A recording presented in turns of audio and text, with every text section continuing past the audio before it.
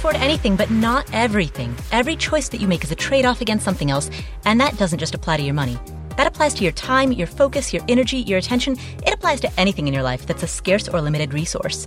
And that leads to two questions. Number one, what matters most to you? Number two, how do you align those priorities with the decisions that you make and the actions that you take every single day? Answering these two questions is a lifetime practice, and that is what this podcast is here to explore. My name is Paula Pant. I'm the host of the Afford Anything podcast. Every other week, I answer questions from you, the community. And today, I'm going to answer a range of questions covering everything from what should I do with a $50,000 lump sum to I plan to retire later this year, what moves should I make? To I'm buying my first home, how much mortgage can I comfortably afford? So we're going to cover all of those topics, but first, let's talk about coronavirus and the bear market. We are officially in a bear market. Our 11-year-long bull run is over. On Thursday, March 12th, 2020, the market dropped 10%, which was its biggest one-day drop since 1987. So let's take a moment to assess the current situation. First, a bear market is not the same thing as a recession. A bear market is defined as a stock market drop of 20% or more from its recent high.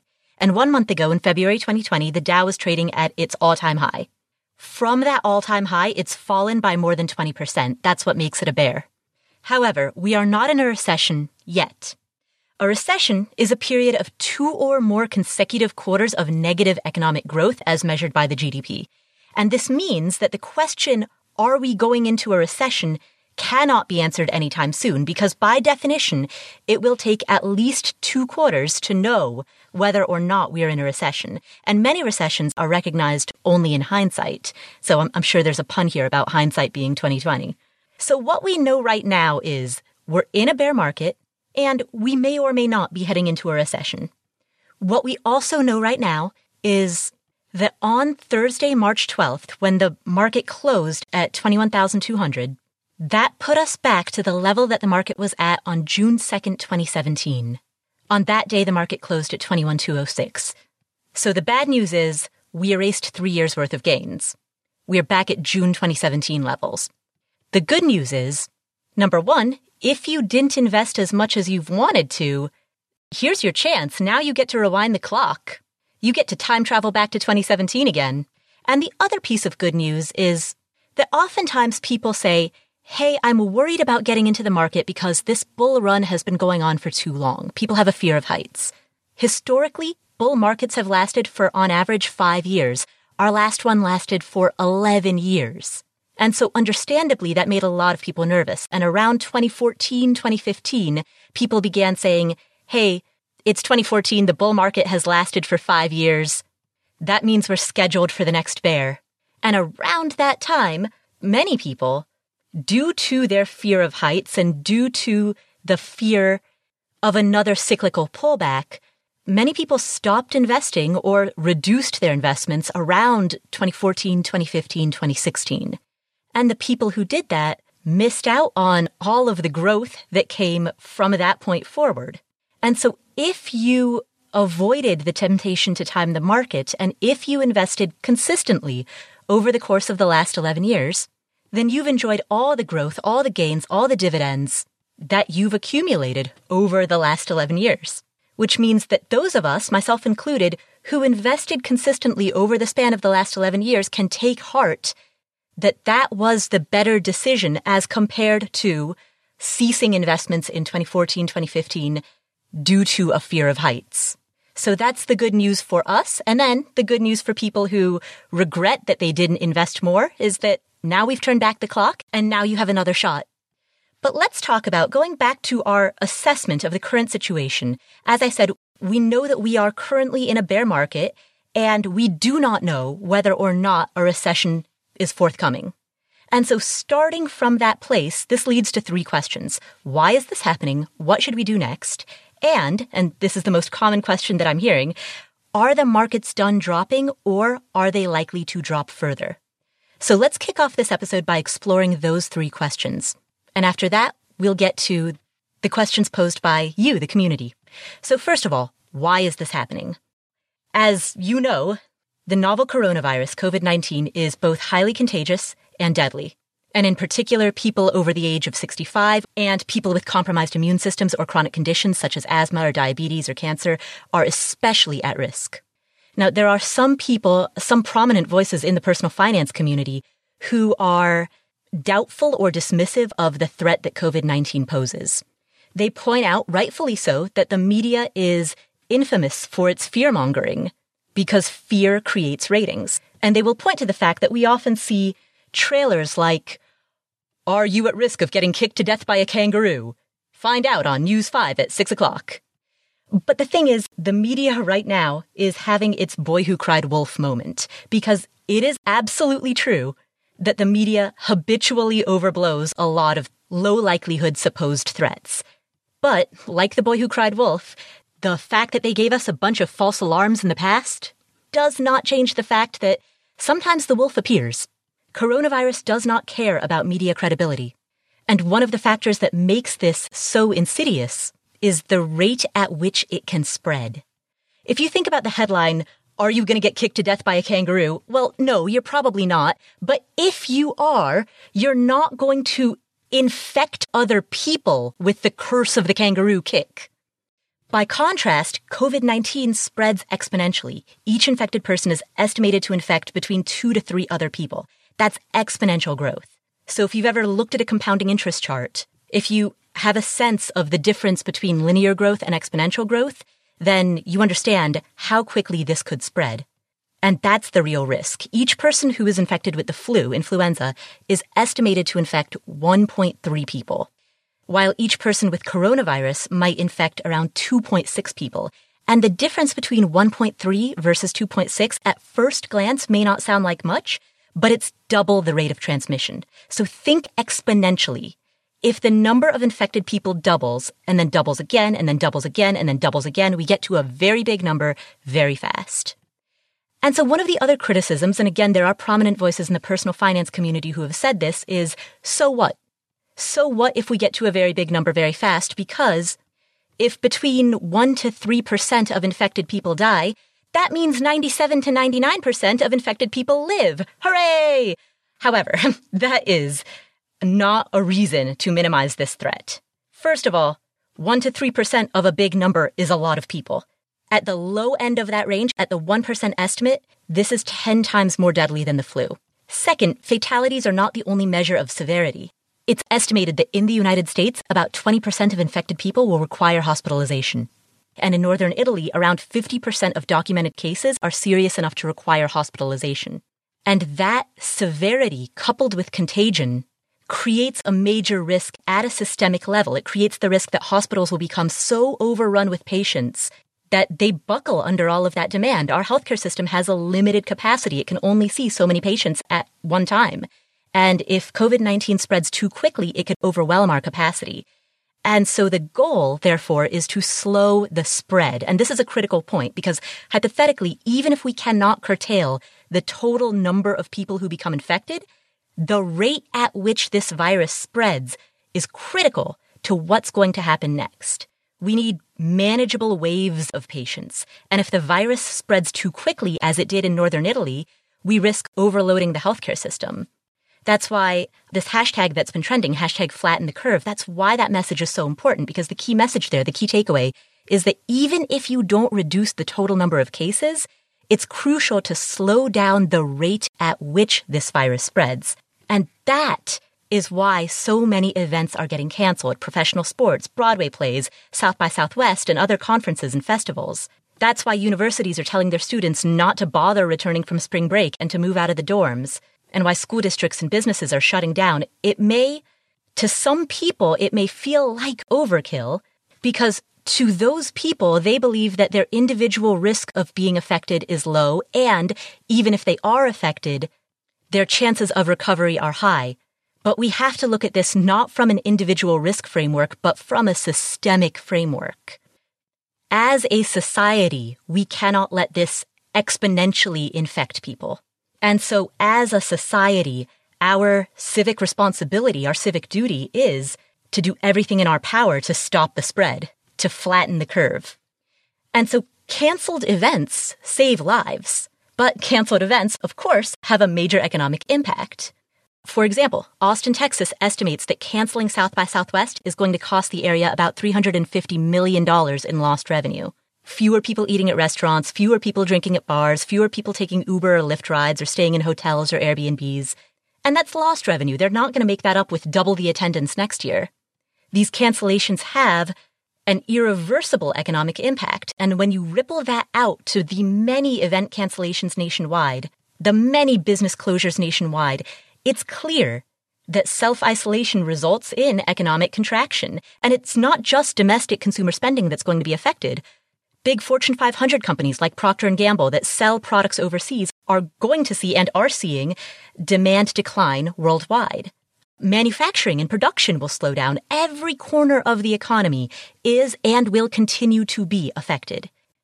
People will lose their jobs, and in particular, hourly workers, service workers, tips workers are the most economically vulnerable. And as a side note, if you are a landlord and you have the flexibility and the financial security to be able to do this, if you are a landlord and one of your renters is temporarily out of work, consider deferring their rent or giving them reduced rent while we are dealing with the worst of this pandemic. Again, I know not every landlord can afford to do that, but if you have the financial security to be able to do so, this is your opportunity to be the landlord that you want to see in the world. But that aside, let's get back to talking about the market. Because it is absolutely true that many people are going to lose their jobs, or at a minimum have a temporary reduction in their working hours. And it is equally true that consumers will most likely be spending less money when they are isolating at home. And so the carnage on Wall Street right now reflects this recalibration of expectations around how much money businesses are going to be bringing in this year. The price of a stock, the valuation of a stock, reflects the general public's best estimate of how much money that company is going to earn this quarter or this year or in the long term. And stock prices also reflect the rate of growth that the public expects this company to achieve. So how much are they going to earn and how fast are they going to grow?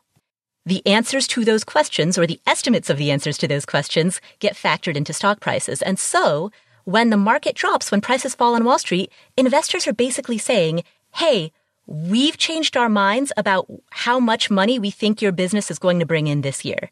We think that you're not going to sell as much, and we think that you're not going to grow as fast. That's what happens when the market declines, and frankly, both of those statements are probably true. The drop in stock prices reflects changed fundamentals. The key question is how much less will companies sell this year? And how much slower will they grow? That's the question that distinguishes a rational correction from an overreaction. But those questions, how much less will you sell? How much slower will you grow? Those questions are impossible to predict with any degree of accuracy, which is why when people ask, do you think the markets are done dropping or do you think they're going to drop further? What that question is really asking is, do you think, as an aggregate, that company shares are priced at a level that reflects the amount of business that they're going to do and the rate at which they'll grow? And we can't answer that question right now because we don't know the rate at which COVID-19 will spread. If it spreads too quickly, then we become the next Northern Italy, and that is terrifying. If you want to really bum yourself out, read articles about what's going on in Northern Italy right now. And so canceled events don't just save lives. They also ultimately, in the long term, will save the economy by virtue of slowing the spread of the disease. The best thing that we can do, both for the economy and for public health, is to slow the spread of the disease. And that means that the temporary economic crunch that's caused by canceled events and by self-isolation is ultimately in our long-term economic best interest. But the temporary crunch will last and must last for however long it needs to in order to slow down the spread of COVID-19 to a manageable level. And so the question of, are the markets done dropping, is inseparable from the question of, how well are we managing the rate of infection? And for that reason, it is critical that we socially isolate now in order to slow the rate of the spread of this infection. And I totally understand that many people are rightfully concerned about the economic impact that that's going to have on servers and bartenders and hairdressers and pet store owners. And I applaud you for your concern about supporting local businesses and caring for the most low income and most economically vulnerable people in our society. And if the objective is to protect the most economically vulnerable, we must slow the spread of this infection. Because if we don't, we become the next Italy, and it will be 10 times worse. The economic fallout, the loss of jobs, the loss of income, and the preventable loss of life. This is the moment when, as a society, we determine our fate. As a precautionary measure, I am completely isolating myself inside of my home for, at a minimum, the next 10 days. I'm not going to the gym. I'll work out at home. I'm not going to the store. I've got what I need. I'm not going to restaurants or bars, but I will happily Venmo some money to a friend who's a server who needs the help, or buy a gift card for a locally owned restaurant so that the owner can get some income right away. And I know that isolation is not quote unquote required for individuals who believe that they do not have this, but, and this is critical to understand, a person can be asymptomatic or mildly symptomatic for 14 days, which means that over the span of 14 days, they can be a carrier that is spreading that disease to other people without knowing it. They can feel perfectly healthy and still be spreading it. And if, to be frank, if you're young and healthy, as I am, self-isolation, social isolation, is not something that you're doing for yourself. It's something that you're doing for the rest of society. It's something that you're doing so that you don't make sick people sicker. So I get it if you're young and you're healthy and you think you're invincible. That's awesome, but please do it for grandma. But let's get back to talking about the markets, specifically the current very volatile bear market that we're in. What should we do next? 7 pointers. First, and most importantly, do not panic sell. Don't convert paper losses into real losses. Now, I know that that is repeated to the point where it's practically a cliche, do not panic sell, but let's pause and think about the psychology of panic selling, because oftentimes people don't think, oh my goodness, I'm so scared this money that I worked hard for is now gone, I'm just going to pull everything out. I mean, some people think that, but there are others who panic sell in the form of thinking that they can outsmart the market or thinking that they can time the market. And so the thought that runs through their head is, you know what? I'm going to sell now. I'm going to wait for prices to drop, and then I'm going to buy again. Do not do that. That's a no. That's a hard no. If you sell and then prices rise, you're screwed. If you sell and prices drop, you'll likely continue to wait, most likely for too long, at which point prices will rise and you'll be screwed again. So the first pointer is do not panic sell. Do not try to time the market. Number 2, make sure your investments are matched to your goals. Your asset allocation should reflect your timeline to withdrawal. What that means is that if you are 5 years away from retirement, your 401k and IRA and all of your other retirement-related accounts should be asset allocated very differently than someone who's 30 years away from retirement. People often say to asset allocate in a way that reflects your age, but really more so than age, it's timeline. Number 1, because you might be retiring at the age of 40 or 45 or 50, rather than the more conventional mainstream ages.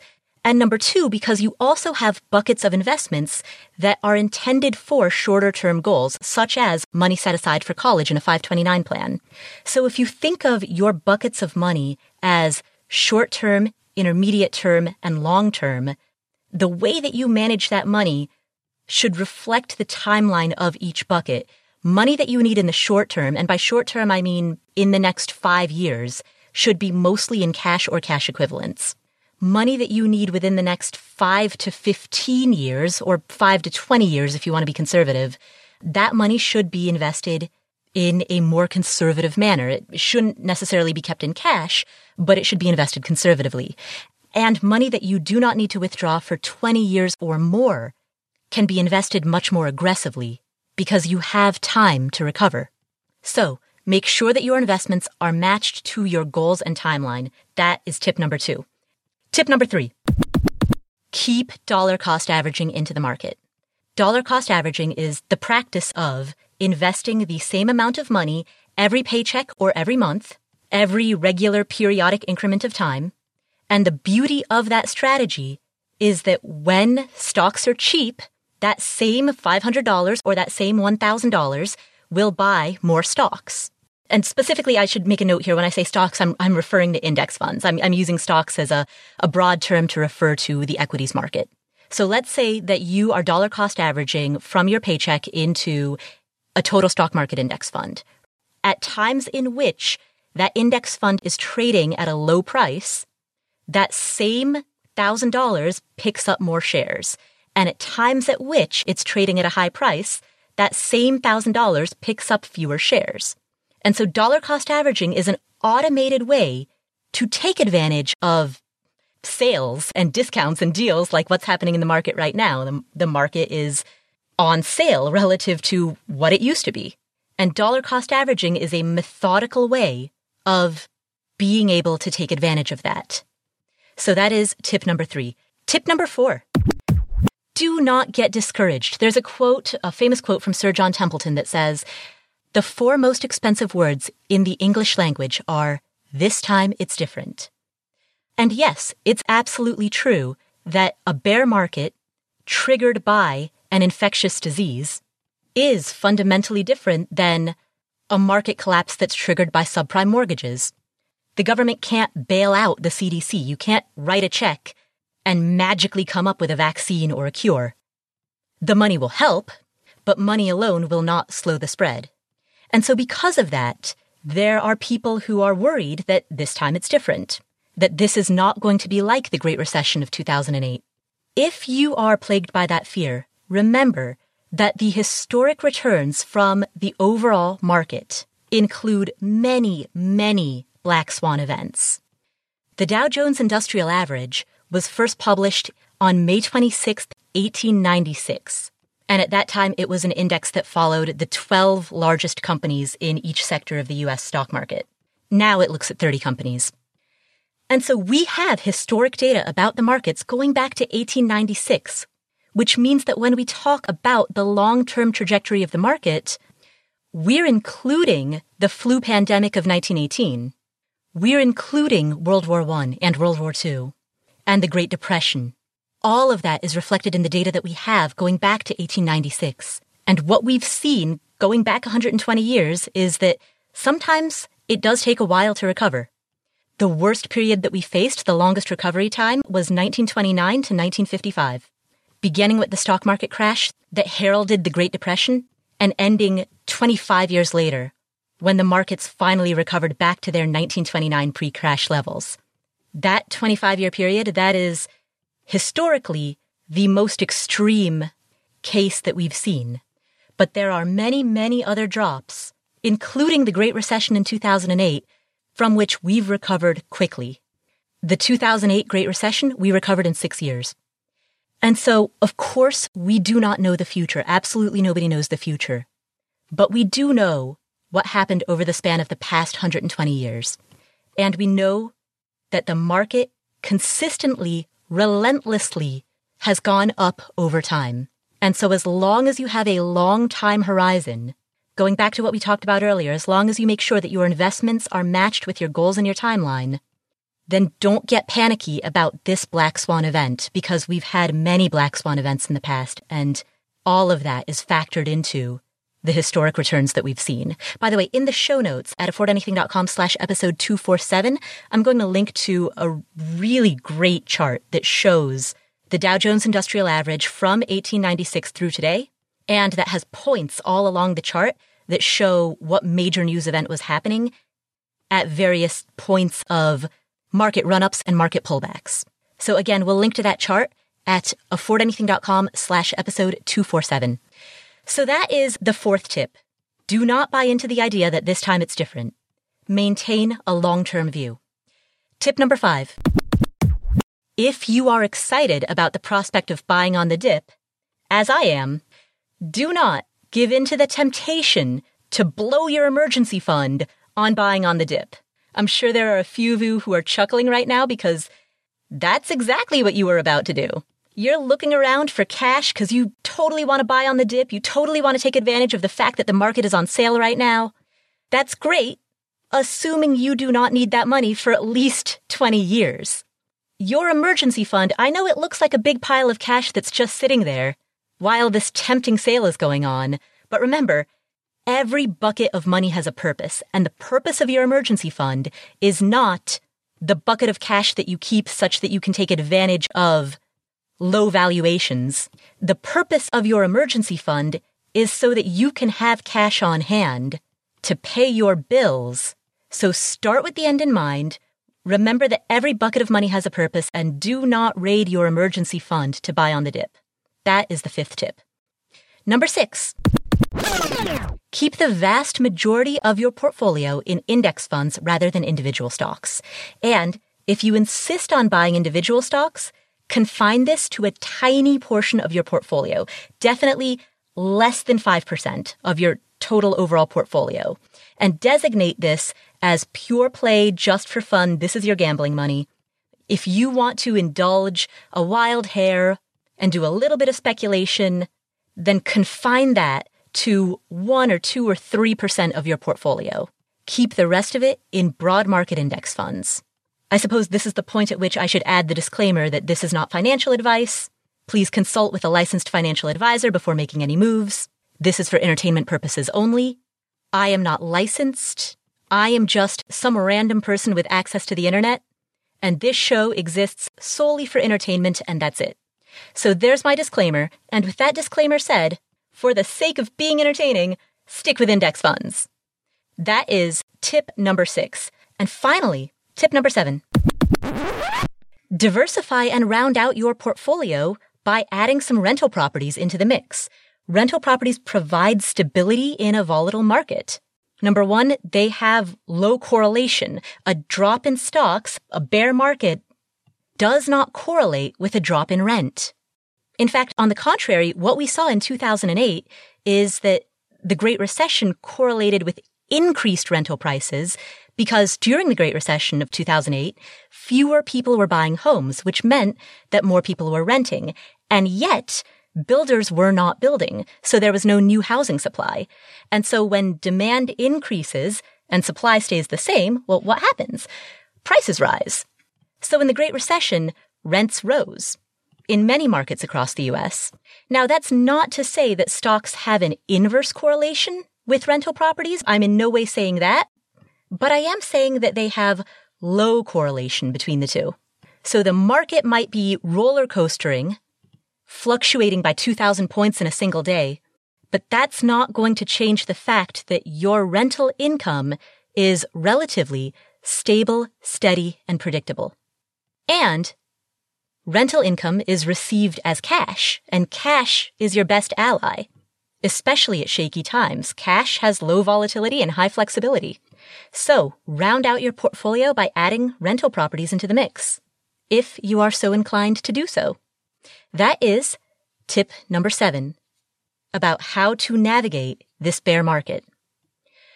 So we are going to take a quick break right now to hear a word from our sponsors. And when we come back, we're going to hear from Caroline in Denver, who wants to figure out how much mortgage she can afford.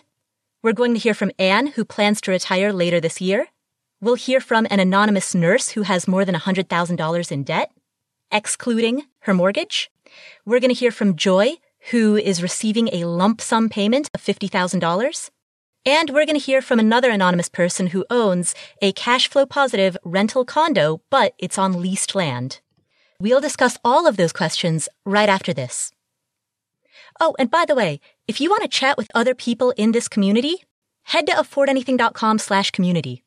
We have some great discussions going on right now about the bear market pullback and about whether or not there's a recession looming and about what to do. So affordanything.com/community to talk about all of these issues with other people in the community.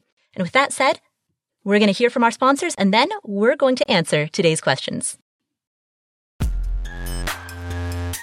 We'll come back to this episode after this word from our sponsors. When it comes to financial advice, you've got to trust the source. It's why you listen to this podcast. When I'm looking to upgrade my wallet, I turn to NerdWallet. Their expert team of nerds dives into the details to help you find smarter financial products. Before NerdWallet, I didn't know how to optimize what was in my wallet. So I didn't know how to optimize how to use travel rewards to pay for vacations. But now I've got a new card with more miles, and I'm getting business class upgrades. I'm getting lounge access. I'm getting all kinds of perks that I didn't even know that I was missing out on.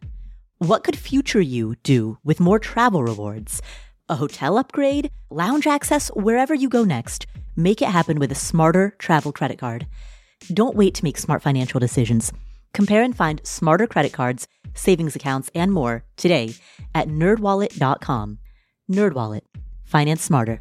As with all cards, credit is subject to lender approval, and terms of each credit card issuer apply. You know, spring is a good time for new beginnings. It's a great time for spring cleaning, for planning outdoor activities, and for going through your financial life to make sure that everything is in place that you need. Everything that you need is in place. And the thing about life insurance is that shopping for life insurance can be part of your financial planning for the year. And Policy Genius is there to help with that. Policy Genius has licensed award-winning agents and technology. What does that mean? It means you can, in just a few clicks, compare quotes from top insurers. With Policy Genius, you can find life insurance policies that start at just $292 per year for $1 million of coverage. Some options offer same-day approval and avoid unnecessary medical exams. Policy Genius works for you, not for the insurance companies. They don't have an incentive to recommend one insurer over another. And they have thousands of 5-star reviews on Google and Trustpilot. Save time and money and provide your family with a financial safety net using Policy Genius. Head to policygenius.com or click the link in the description to get your free life insurance quotes and see how much you could save. That's policygenius.com. We're driven by the search for better, but when it comes to hiring, the best way to search for a candidate isn't to search, it's to match. And you can do that with Indeed. Indeed is a matching and hiring platform that has over 350 million global monthly visitors.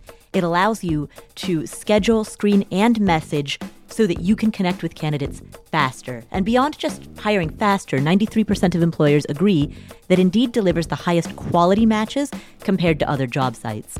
They leverage over 140 million qualifications and preferences every day, which means Indeed's matching engine is constantly learning from your preferences.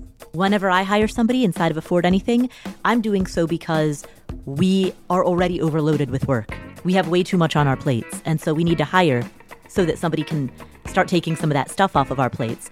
But hiring itself is added workload on top of already busy workload. So it's great to have a platform like Indeed that helps you hire faster and find higher quality matches.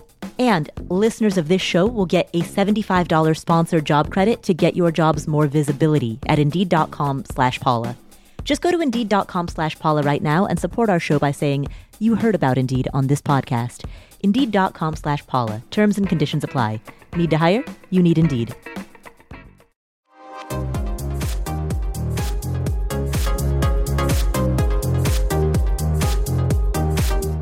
We are back, and our first question comes from Caroline.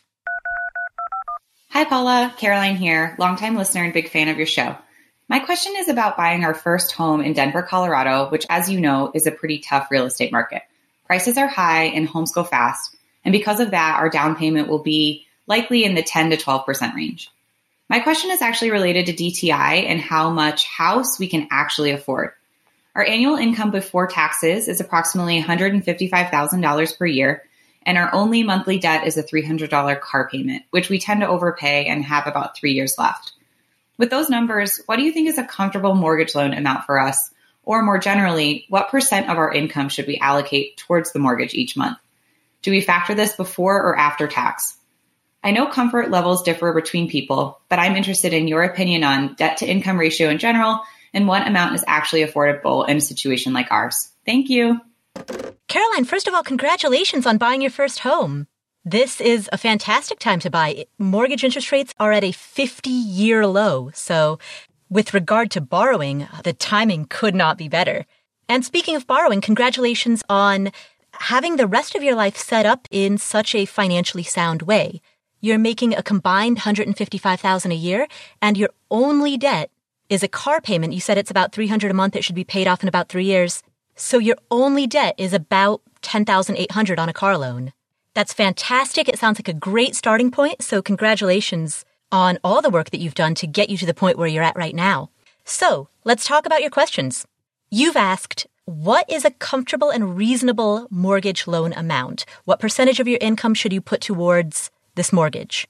What's fascinating about this question is that if you Google how much mortgage can I afford, what you'll see is that people often conflate that question with the question of how large of a mortgage could I qualify for? And that, in terms of the articles that are written about this topic, that for years has bothered me to no end, because the question of how much house would it be wise for me to purchase is a fundamentally different question than how much will the banks let me borrow? And unfortunately, a lot of the article writers out there treat these two questions as though they are synonymous and interchangeable. They are not.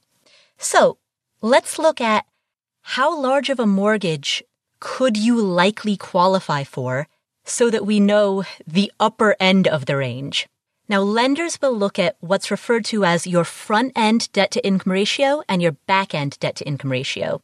We'll talk about both, but let's start with the front-end DTI, as it's known. This is also sometimes called the mortgage-to-income ratio, and the formula is your monthly housing expenses divided by your gross, meaning pre-tax, monthly income.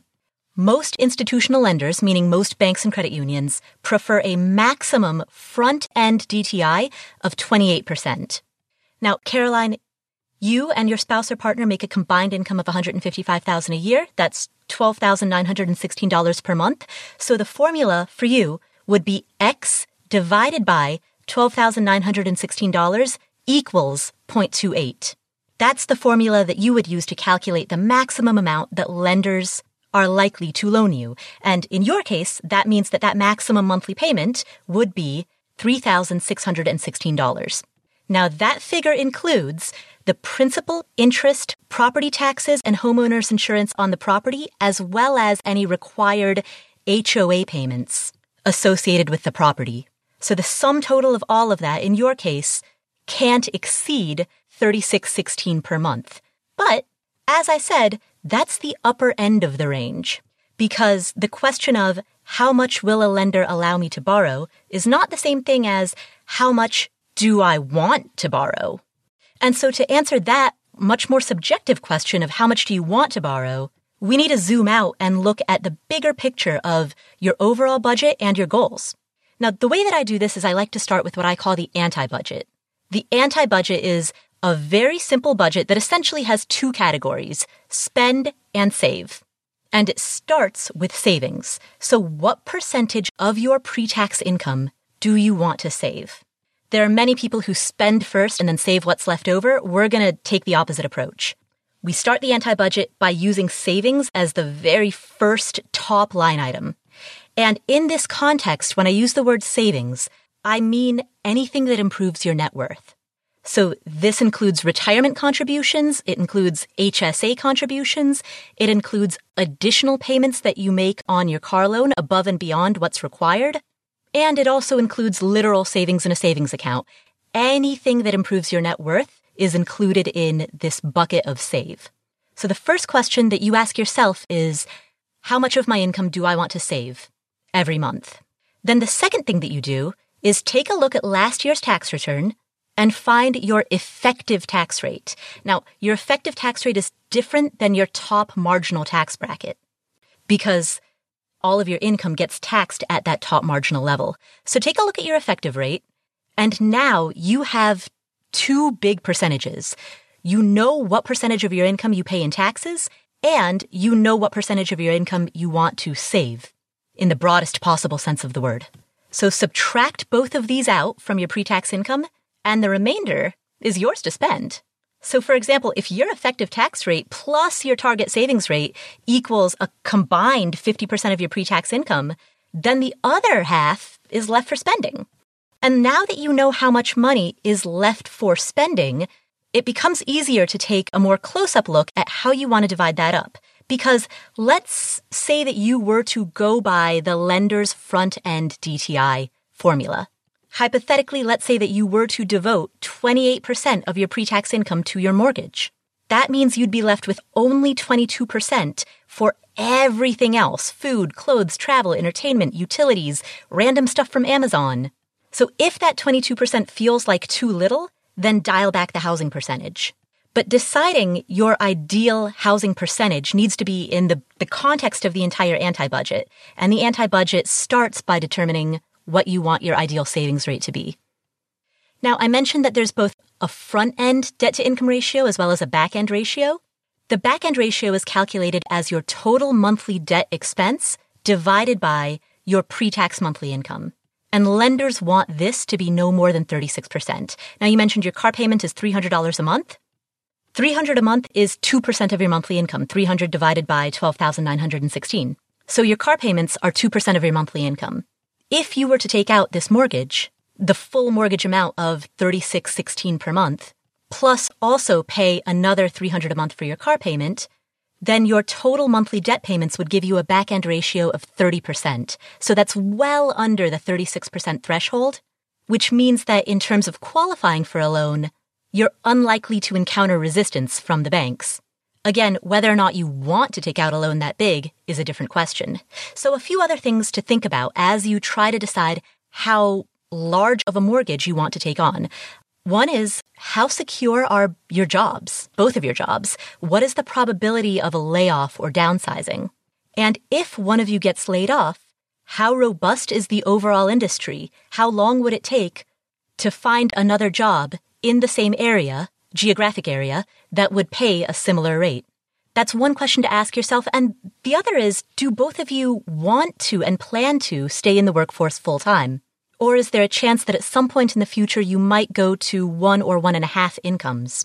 Now, from this perspective, the most conservative approach would be to get a mortgage based on one person's income rather than both people's income. That way, if one person does get laid off or decides to leave the workforce, the other person can support the mortgage payment on their salary alone. And as an added benefit, this approach also boosts your savings rate, assuming that you divert some of that money into savings, which leaves you better prepared for an emergency and better prepared for retirement. The drawback, of course, is that this means that you would buy a significantly cheaper home, which you may not like as much, and that can work against you because if you dislike it enough that you have buyer's remorse and then you end up selling that home quickly and then you end up moving, well, then ultimately this costs more money down the road due to the high transaction costs of selling and the very real costs of moving. So you're looking for that sweet spot of a home that you like enough that you're not going to cut and run, but that ideally is less expensive than 28% of your combined pre-tax income. Here's a less extreme iteration, kind of an alternate framework for thinking about housing costs. As I mentioned, when lenders calculate that 28% in the front-end DTI, they're including 5 factors: the principal, interest, taxes, insurance, and HOA payments. Oh, also, I should add, if you have PMI or MIP payments, that's included in there as well. So 6 factors, really. But they are not including other housing-related expenses, such as utilities, maintenance, repairs, home improvements. None of that is included in that 28% amount. Again, the lenders are only looking at your mortgage, including mortgage insurance, and your HOA. But you yourself, privately, you can adjust these numbers. You might decide that you want all of your housing costs, including utilities, maintenance, repairs. You might decide that you want all of that to be a maximum of 28% of your income. And so, for example, if you think that utilities, maintenance, and repairs are going to occupy 6% of your overall budget, then subtract this from the 28% and then shoot for a mortgage that occupies no more than 22% of your pre-tax income, which in your case is $2,841 per month. So that's a hypothetical or illustrative example of a way to start with the DTI framework, but then tweak it so that your housing expenses can be kept a little bit more in check. Now, with regard to estimating these amounts, utilities are fairly easy to estimate. Ask the seller for a copy of their electric, gas, water from the previous year. You'll see the actual numbers of what they spent. That'll give you a good starting point. Repairs, maintenance, home improvements, that's a little tougher to estimate because so much of that depends on the condition and age of the property. There are highly generalized rules like 1% of the cost of the property per year, which means $83 per every $100,000 of house per month. That's a generalized rule, but it is meant to be taken with a grain of salt because housing prices fluctuate, and that fluctuation in price does not impact the ongoing operating expenses of that home.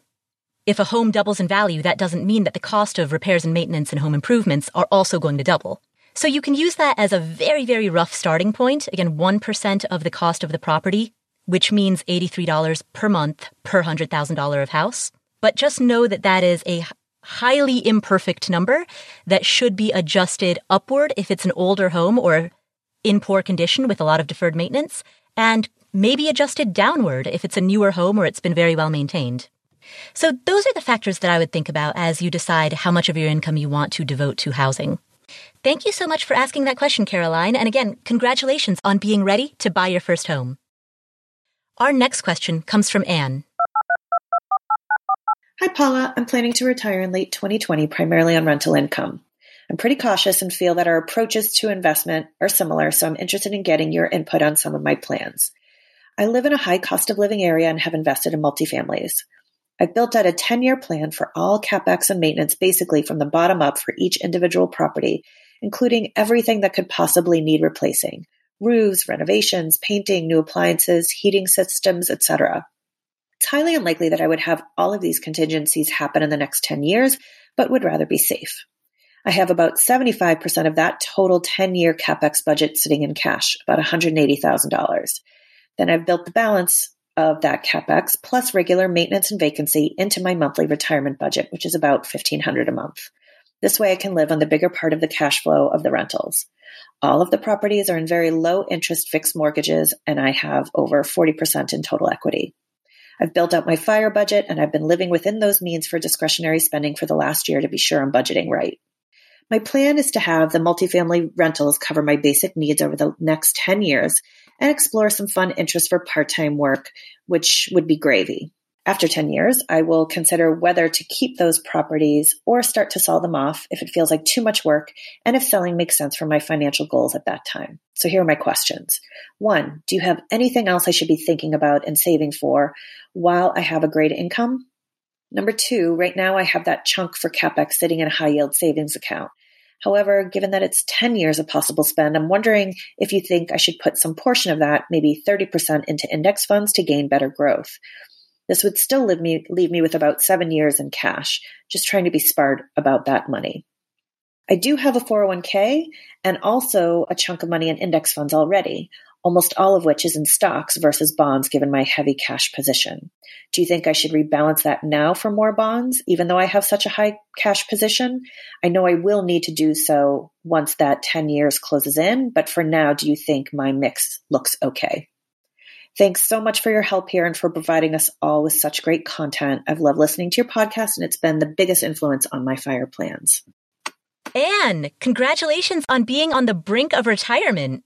Early retirement, that's fantastic. And you mentioned that you plan to retire primarily on rental income. As I mentioned earlier in this episode, the benefit of rental income is stability in a shaky market. If the bear market lasts for a long time, then that rental income can spare you or save you from having to convert paper losses into real losses.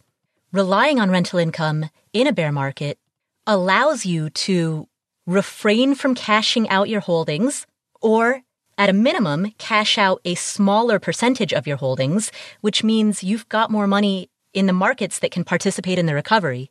So I'm very happy to hear that rental income is a big part of your early retirement plan.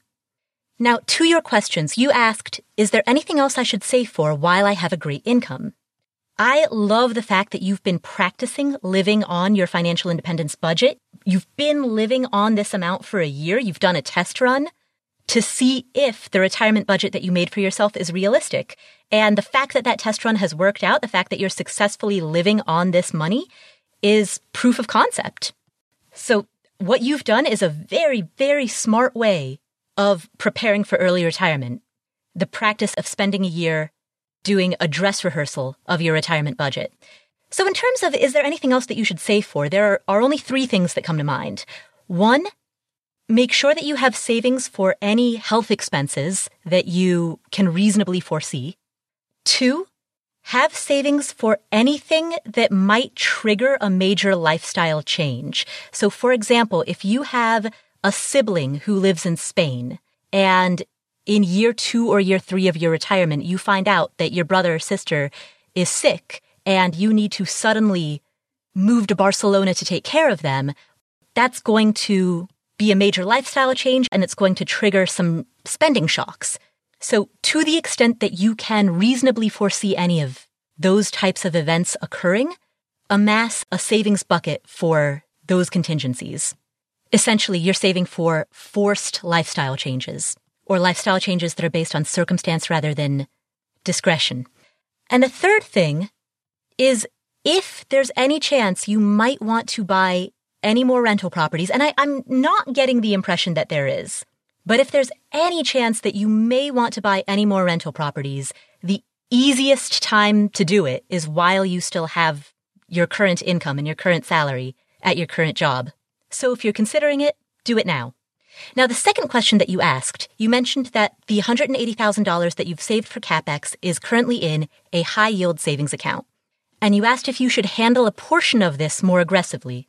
I like your suggestion of keeping at least 7 years worth of anticipated CapEx expenses in cash or cash equivalents, such as laddered CDs, or you could put a portion of it into TIPS with a 5-year maturity. You could put the 5 to 7 year portion of that in TIPS with a 5-year maturity. But generally speaking, cash and cash equivalents are an ideal place for anything that you might need to spend within the next 7 years.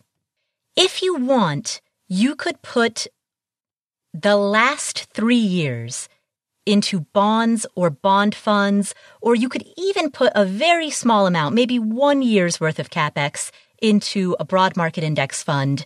If you really want to tweak around the edges, you could do that. But remember, a strong cash position allows you to take a more aggressive position with the rest of your portfolio. The fact that you know that you have 10 years worth of CapEx set aside as an emergency fund means that the remainder of your portfolio, the non-emergency fund, non-cash reserve portion of your portfolio, can be invested more aggressively because you don't have the risk of needing to draw down from that at the worst possible time. And so in that manner, a barbell allocation like what you described, where one end of the barbell is cash and the other end is heavy equities, that barbell allocation means that your cash indirectly is contributing to your growth. It's not directly doing so by making a lot of money or creating a lot of compound growth in and of itself, but indirectly it is contributing to that by virtue of allowing you to position yourself more aggressively with the non-cash reserve, non-emergency fund portion of your portfolio. So I see nothing wrong with keeping all 10 years in cash if that's what you want to do. But if you want to be a little bit more aggressive than that, laddered CDs, TIPS, bonds, bond funds. But with that, I'll say, embrace the fact that liquidity and flexibility comes with a price. Its price tag comes in the form of opportunity cost, and the liquidity opportunity cost premium is, in many cases, a very reasonable one to pay. So finally, your third question. You said that you have a 401k and a chunk of money that's in index funds already. And almost all of it is in equities. Should you rebalance for a heavier bond allocation? Now, first of all, let me clarify the difference between rebalancing versus making a strategic change to your asset allocation.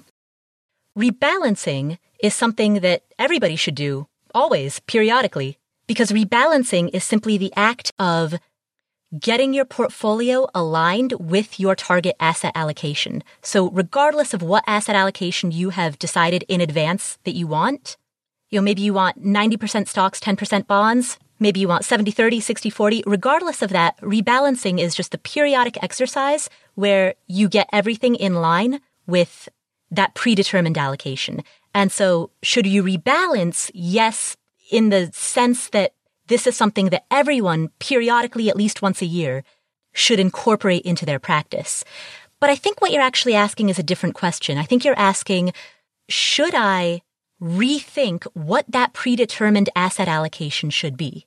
Essentially, you're asking, should I set different asset allocation targets than the ones that you currently have?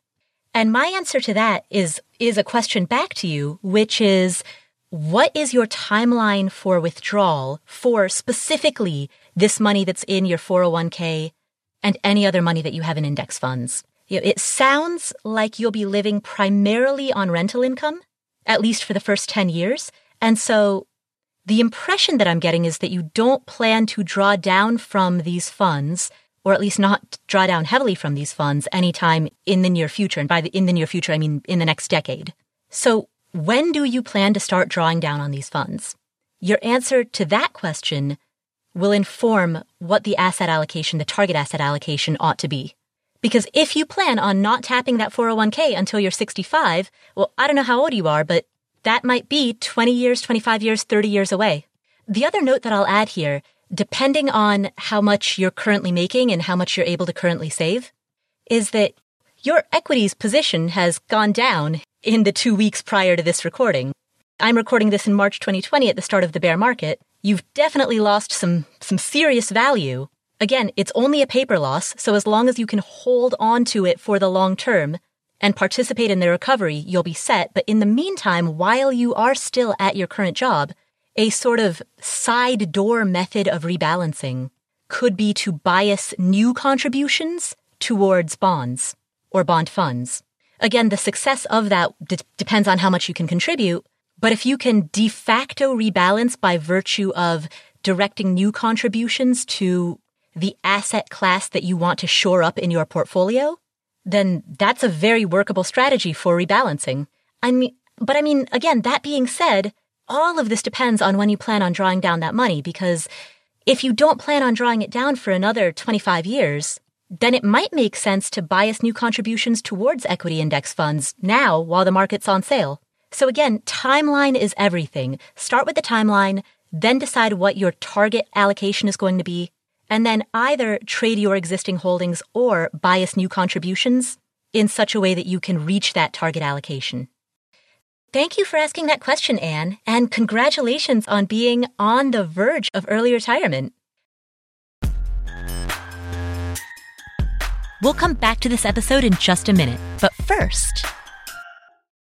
Home is where you go to relax, to recover from the day, to get ready for the next day. And you want it to feel nice, but you don't want to spend a lot of money. You need something that's in budget, something affordable, but also something that fits your style and taste. Wayfair has you covered. They have everything from appliances to furniture to art to rugs for your living room, your bedroom, your deck or patio. I have shelves from them that are hanging in my bathroom right now that they look really nice, but they're also super functional for storage.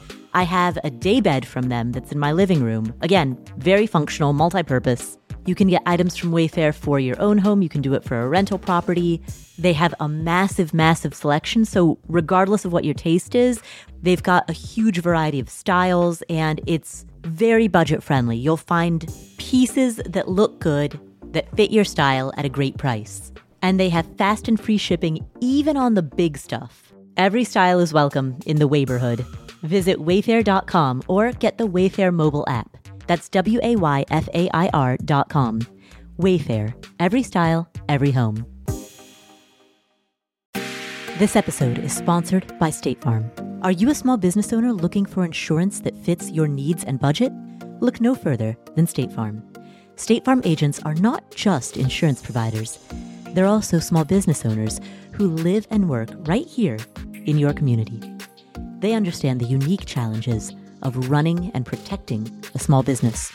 When it comes to small business insurance, State Farm knows what it takes. Create a plan that fits your needs and your budget. State Farm agents are ready to help you choose personalized policies that truly understand your business. Insure your small business with a fellow small business owner. Talk to a State Farm agent today and get started on personalized small business insurance that fits your needs. Like a good neighbor, State Farm is there. Talk to your local agent today.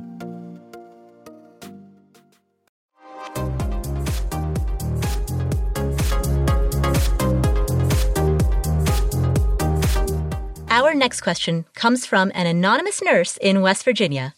I've started giving every anonymous caller a nickname, so I'm going to take the highly creative route of calling her West Virginia Nurse. Here she is. Hi, Paula. Thank you for your podcast. Your backstory is such an inspiration to me. It's just made me so motivated to get a handle on my finances. I do have a couple questions about my situation. My partner and I are nurses living in West Virginia. We'll probably be here about 5 to 10 years, depending on if we stay here for grad school.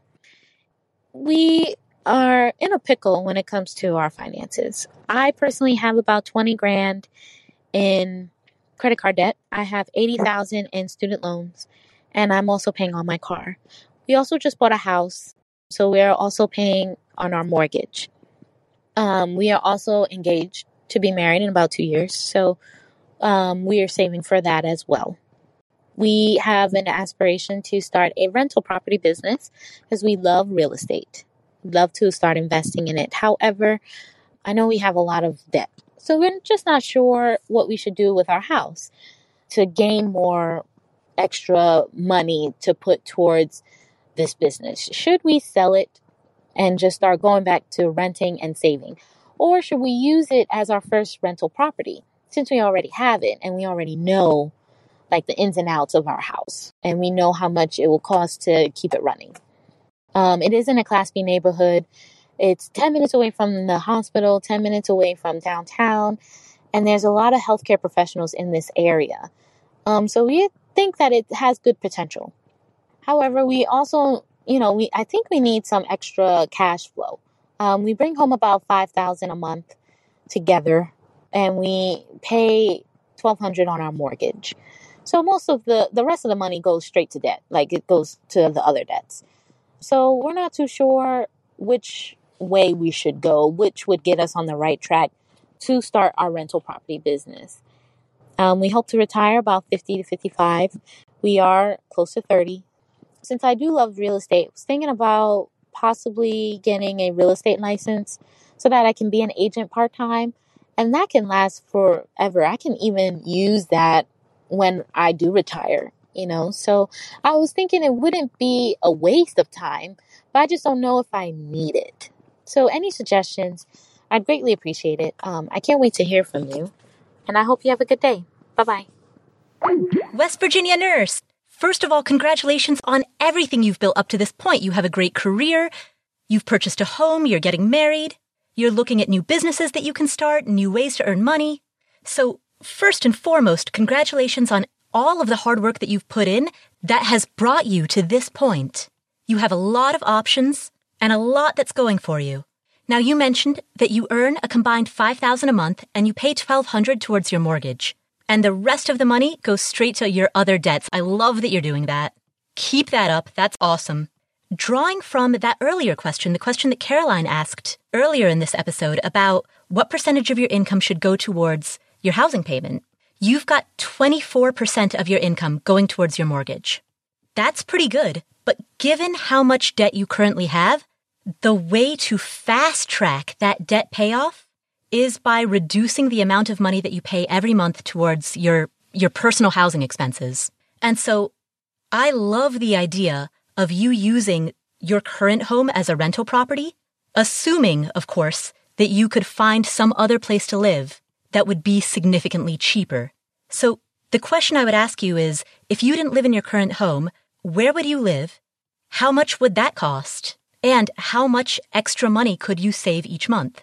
And part of that question has to factor in not just what the rent would be in some alternate place where you would live, but how that alternate place that you would live would impact other areas of your budget. So, for example, you mentioned that your current home is 10 minutes away from the hospital and from downtown. So I imagine that your commuting costs are quite small.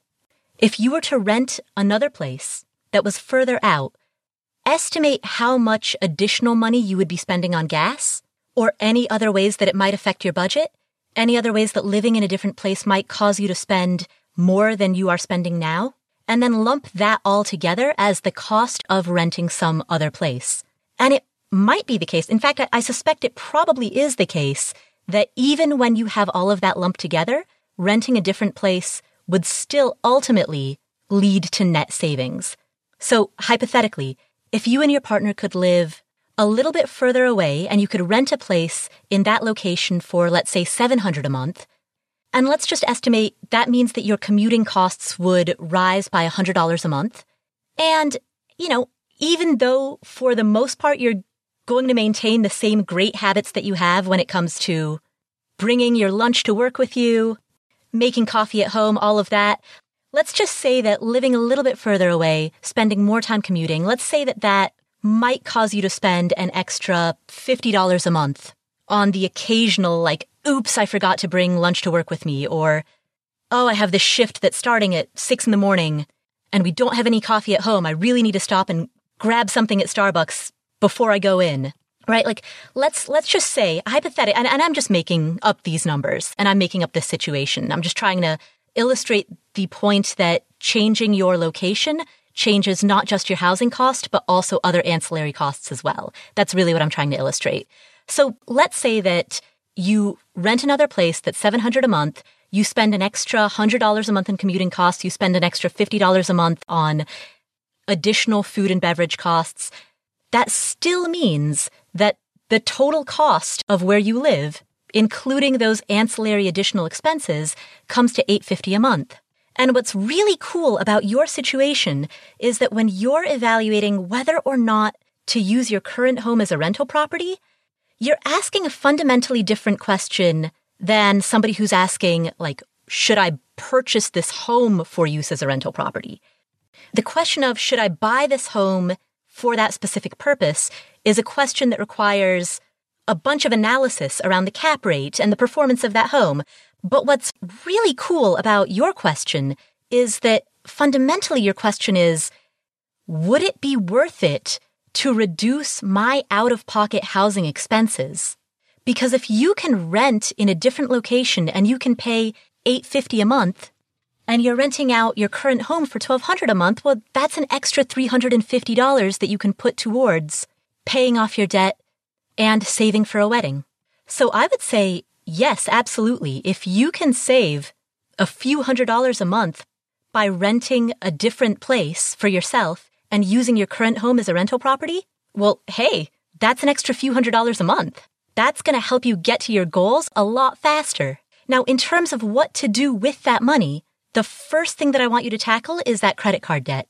Credit card debt has a high interest rate, and hopefully your debt is currently on a card that has either a low rate or a 0% introductory teaser rate. Hopefully that's the situation, but even if it is, that 0% introductory teaser rate will ultimately expire and will turn into a high interest rate. And so you just want to get rid of that credit card debt immediately. Make that your number one priority. Other than that, with regard to the student loans, the car loan, and the mortgage, the urgency of those, in my view, depends on the interest rate. If those student loans are at a 3% interest rate, which is historically the rate of inflation, then I'm really not too worried about it. On the other hand, if they're at a 6% or 7% interest rate, then I would make that a much higher priority. So what I'm hearing in your question is that you're balancing a bunch of goals, right? Pay off the student loans, pay off the car loan, start a rental property business. You've got many goals, all of which are great. And so then the question is really, it turns into a question of ordering. All right, here's my list of goals. Which one am I going to tackle first? You put all those goals on a sheet of paper and you order them. And then you focus all your energy on the one goal that's at the top of the list. Do that till it's done and then move on to the next one. Now, as far as what order these goals should be in, number one, definitely the credit card. But after that, it's really a very personal choice. Once you're done with the credit card debt, do you want to tackle the car loan? How quickly could you pay it off? If you did pay it off, let's say you could pay it off in a year, would that give you a bunch of extra cash flow within your budget so that in year 2, you could save the money that you were spending on a car loan to put towards your upcoming wedding, right? Maybe that's the strategy that you want to employ. Or maybe that car loan is at such a low interest rate that it's going to fall all the way down to the bottom of your list. So as you're ordering that list, the questions to keep in mind are, what's the interest rate on the loan? How much cash flow is this removing from our paychecks? And how quickly can we get this paid off so that we can use that cash flow for something else? And the way that you order all of the goals on your list, the student loans, the car loan, the wedding, buying another rental property, or paying off your current mortgage, like the way that you number those will be a reflection of interest rate, cash flow, timeline. So that's what I would encourage you to do. You and your partner both sit down and make a list of every goal, how much money it will take to be able to achieve that goal, what the ideal timeline is, and how, like a waterfall effect, how achieving one goal can accelerate the progress of another. So, for example, how paying off a car loan could then accelerate the progress of saving for a wedding. So spend some time with that. Sit down and make that list and decide how you want to order it. But definitely, credit card debt is the number one thing. That's the only absolute. Now, to your final question, you said that you love real estate, which is awesome, and that you've thought about getting a real estate agent's license. Do you need one in order to become an investor? No, absolutely not. I myself have an agent's license, and as a rental investor, it's done almost nothing for me. It's given me direct access to the MLS. It's allowed me to write my own offers, and more than anything, it gave me a boost of confidence. But to be perfectly honest, I would not get a license purely for the sake of hoping that it will make you a better real estate investor. They're two different skill sets. Being an agent is being an agent, and all of the skills and the training and the education is built around being an agent. And that is just fundamentally a different skill set than being an investor. So I wouldn't get it just for that purpose. But what I hear in your question is that it sounds like you would be really excited to be an agent as a side hustle. Like you'd be excited about the actual practice of being an agent. And if that's your motivation, well, that's a much stronger, much better reason to get that license. But again, I will temper that with the question, if your goal is to have a side hustle that makes money, then what side hustle could you choose that best fits your schedule and allows you to make the most money per hour of your time? Like, that's the key question to ask. And maybe, the answer might be being an agent, but agents, especially at the beginning of their careers, do a lot of unpaid work. They front load the workload while they're looking for clients and generating business. And then once they get a client, they often have to be able to answer their phone for an unscheduled call at a moment's notice. They might have to deal with certain urgent situations that come up. And sometimes they'll take a buyer around to 10 different houses and then the buyer ends up not buying anything, in which case they've just essentially wasted all of that time. I mean, you could argue it's not a waste of time. That's just part of the business. But, you don't get paid until the deal closes. And oftentimes deals don't close for one reason or another. You're representing a seller and the seller isn't getting offers at the price that he or she was expecting. And so they decide not to sell. So if you get a license, know that that might happen. And then ask yourself, are you so into this as a side hustle that you'd be cool with that? Because you love real estate, you love the idea of being involved in this industry in some form. And in spite of some of the drawbacks, you would absolutely love this type of work. Like if that's the feeling that you have about it, then go for it. But if, by contrast, you want a side hustle with flexible hours in which you're working for yourself that allows you to make as much money as you can so that you can then use that money to buy your own investment properties, well, if that's the case, then choose the side hustle that has the best shot of helping you make the most. Two really good resources for finding side hustle ideas. One is Chris Guillebeau's podcast. It's called Side Hustle School. He also has a great website associated with it, sidehustleschool.com. The other resource is Nick Loper.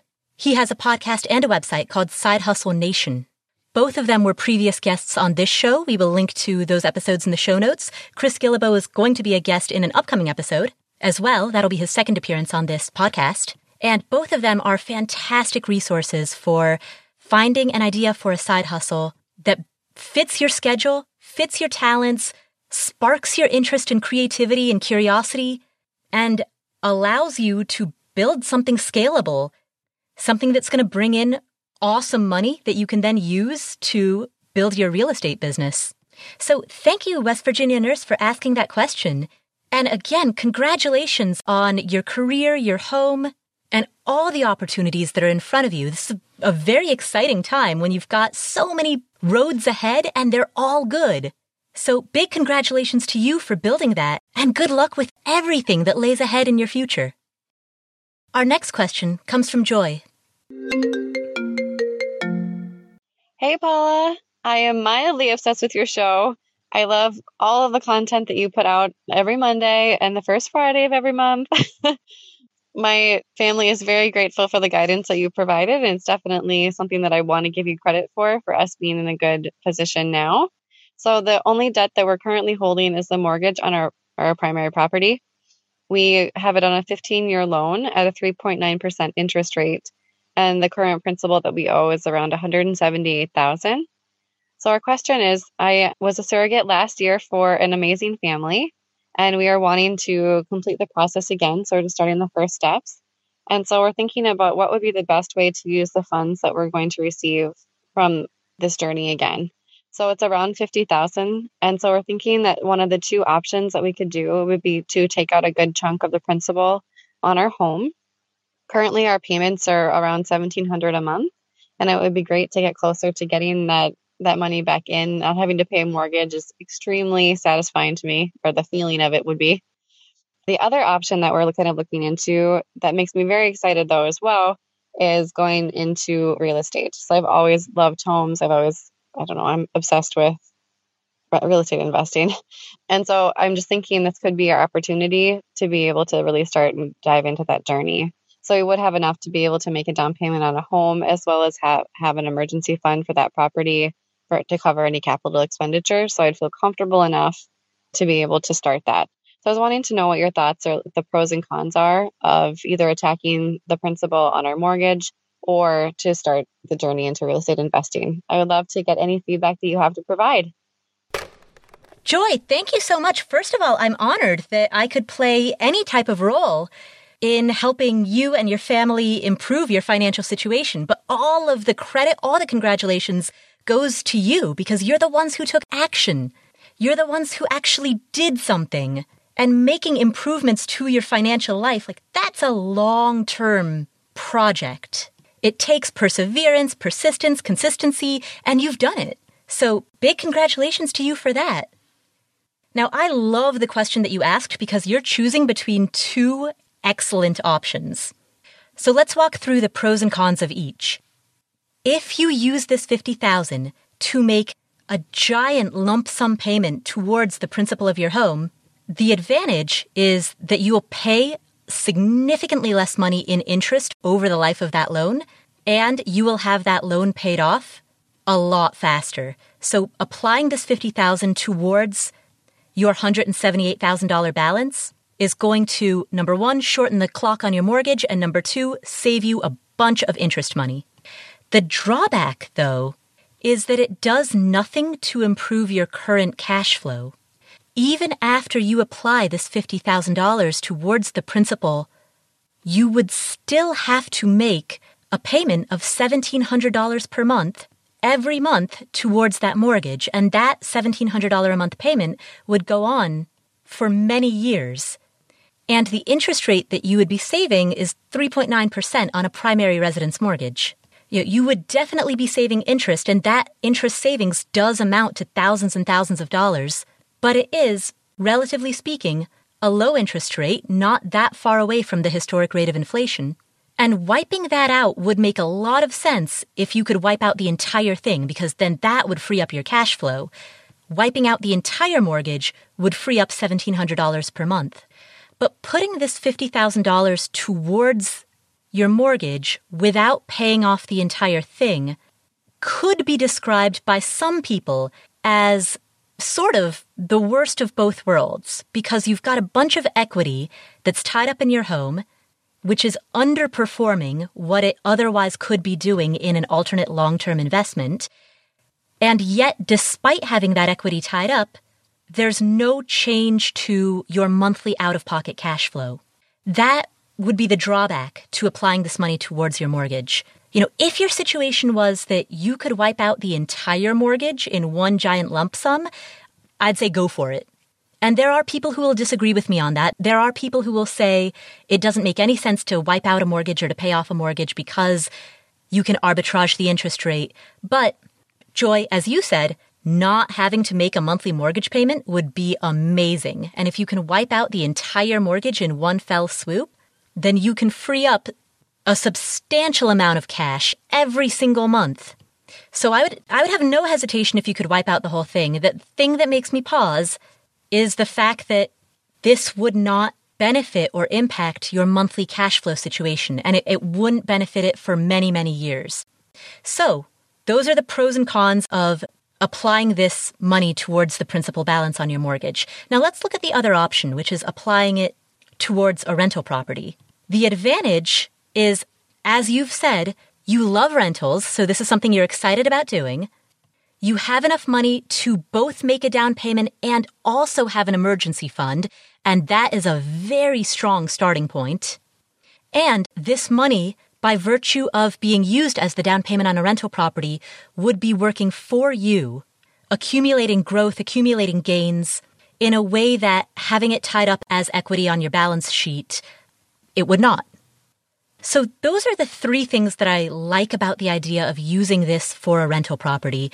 And although I do not believe that a person should make decisions based on current prevailing interest rates, I will add in here the note that interest rates right now are at the lowest point that they've been in 50 years. So if you are going to buy a rental property, and it sounds like that's something that you do definitely want to do, there's a good chance that you'll be able to pick up a rental property with a pretty sweet interest rate.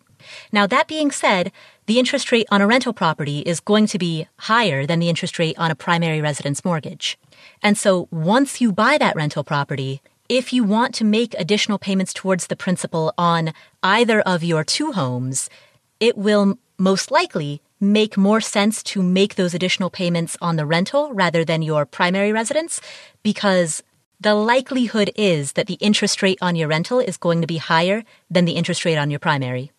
So to the extent that you can bias your debt towards your primary residence, that strategy allows you to then preserve your money, including preserving your stronger equity positions for your investment properties. Those are the advantages to using this money to purchase a rental property.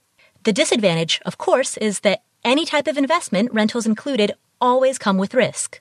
Taking out a mortgage is inherently risky. It carries leverage risk. And investing in rental properties is inherently risky. You could have a prolonged vacancy. You could have higher repair and maintenance costs, higher CapEx costs. And, that downside is not specific or unique to your situation. It's just inherently the downside of any and all rental property investing. All investing, whether it's stocks or bonds or real estate, all investing carries risk. And specifically in the world of real estate, when you combine risk with leverage, you compound or amplify that risk.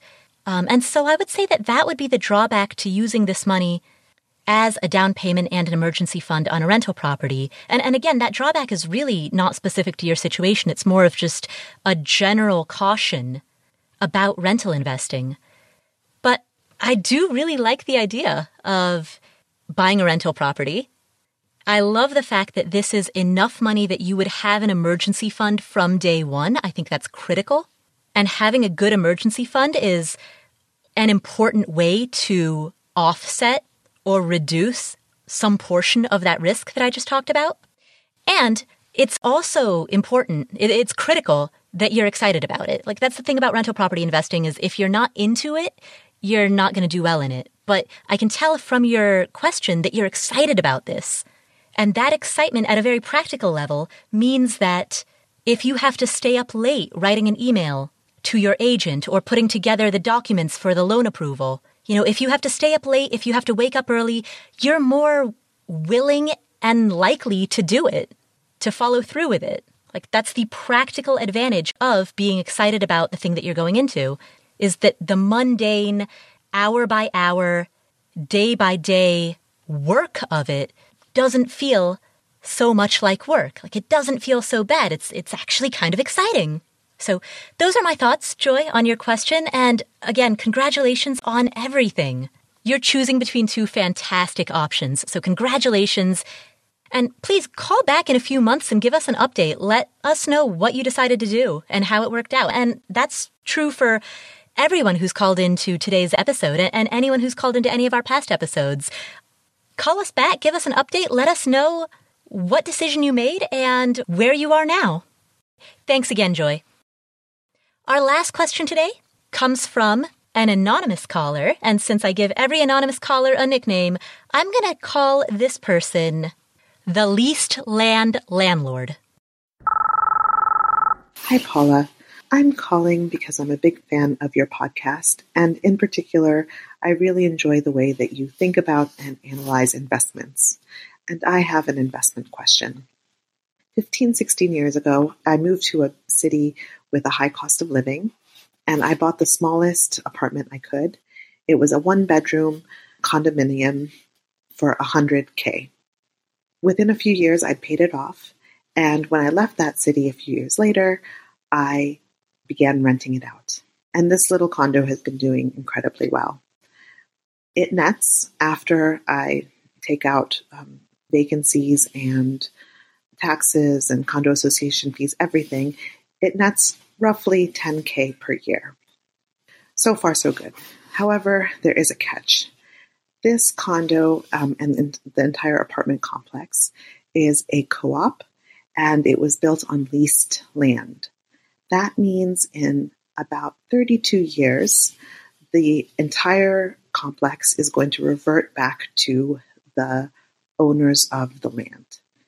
So I'm having a hard time determining when and how to think about, and when to sell this apartment and how to think about this investment. On the one hand, there's a bit of inertia. There are transaction fees if I decide to sell it, and it's doing pretty well right now. On the other hand, I feel like it might be a ticking time bomb. Eventually, the retail value of it is going to approach zero as the end of the lease becomes due. So my question is, when should I consider selling this apartment? If I sold it today, I could probably sell it for around $150K. And that's been the sale price it's been pretty stable sale price for the last few years. But again, I'm anticipating that at some point that's going to start to drop. And as I look at this apartment, how do I compare it to other types of investments? I know how to calculate a cap rate on a real estate investment, but I don't know how to do that in a way that's comparable to this one. Even though it's netting $10,000 a year, it's not really a 10% cap rate because the underlying investment is losing value. In any case, I would really appreciate your advice on this and what you think I should do and how you think I should evaluate this kind of investment. Thanks. Leased land landlord. That is quite a catch. The first thing I'll say is congratulations on the numbers that you've just described. You bought this for $100,000, paid it off, and now it nets $10,000 a month. So you're netting, after expenses, you're netting 10% of the value of the asset every year. That is a fantastic return. So congratulations on finding that. Now, that said, you are absolutely correct in that the fact that this condo belongs to a building that is a co-op built on leased land, what that means is that in 32 years, if the ground lease expires without getting renewed, that means that all structures on and capital improvements of the land, which means your building, which means your condo, all of that gets forfeited upon the expiration of the ground lease. It gets forfeited to the owners of that land. So if the ground lease expires, if it doesn't get renewed, then technically, legally, yeah, you're not going to own it anymore, and neither is anybody else. That whole building is going to revert to the owners of the land. But the good news is that doesn't happen very often. Oftentimes, the ground lease gets renewed. Now, it's possible that that ground lease will get renewed at a higher rate, and that higher rate will be passed on to all of the owners of the units within that building in the form of monthly maintenance fees or association dues. That's certainly a possibility.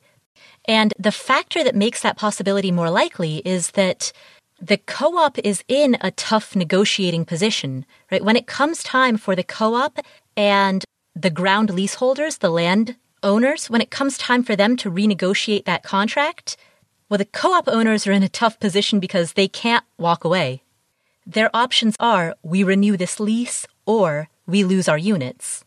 And so the structure of the deal, the structure of that negotiation is set up in such a way that the landowners could raise the cost of that ground lease considerably. Now, that being said, if they raise it too much, then there could be a lot of pushback, there could be lawsuits, it could become very messy and very complicated. And so the best case scenario is that the landowners want to avoid that. They want the deal to sail through in a manner that's simple and quick and clean and creates as little controversy as possible. And if that's the case, then it's possible they might renew the ground lease at the same rate or at a reasonable rate raise. That would be a fantastic case scenario. The worst case scenario is that they just don't renew the ground lease and it expires and then you lose your condo. And that is a risk. It's a real risk. And because of that risk, units in co-op buildings oftentimes tend to decline in value as you approach the expiration date of the ground lease, which means that over the span of the next 32 years, there is a reasonable likelihood that the value of your condo, adjusted for inflation, will decline in value due to the fact that that risk is more and more eminent as time goes on. When something is going to happen 32 years into the future, it's much easier to shrug off that risk. If something's going to happen 5 years in the future, that's a lot scarier. And so to your question of when should you sell, if I were in your shoes, I would be watching the value of the other units very closely. I would be watching what they're selling for. Don't look at the asking price. Look at the recently sold price and observe if the other units in your building are continuing to hold their value for now, or if you're starting to see a slight decline. Again, adjusted for inflation. So if you're looking at this in a few years, the nominal price may be higher, but the inflation-adjusted price may be lower. So what I would do if I were in your shoes is watch the other units very closely, and when you see values start to decline, I would seriously consider selling, because the risk that that ground lease might expire and that you would then have to forfeit the property, that is a very real risk. So yes, you're making a great return on that rental unit, but I would still sell it sooner rather than later. So thank you for asking that question, leased land landlord. And congratulations on having this rental property paid off free and clear. That's bringing in such great passive income. That is our show for today. If you have enjoyed today's episode, please do 3 things. Number 1, share this with a friend or a family member. If any of the questions or the discussion that we've had today remind you of somebody in your life, if there's someone that you know who you think would benefit from hearing something that we've talked about, please share this episode with them. You can always send them a link to the show notes at affordanything.com/episode 247. If you want to learn more about rental property investing, we have a free 7-day series, a 7-day email series that walks through a lot of the questions that you might have as a beginner rental property investor. How do I find properties? How do I finance them? How do I build a team? So we have a free 7-day email series, which you can get at affordanything.com/VIP list. That's affordanything.com/VIP list. We also have a course on rental property investing. It's a 10-week-long online course. We will be releasing it this spring. We don't know the dates yet, but we will announce those dates first to the people who are on that VIP list. So if you want to be the first to hear about it, go to affordanything.com/VIP list and jot down your best email address. Thanks again for tuning in. My name is Paula Pant. This is the Afford Anything podcast. Make sure that you hit subscribe or follow in whatever app you're using to listen to this show so that you won't miss any of our upcoming episodes. And please leave us a rating or a review. Thanks again for being part of this community, and I will catch you next week.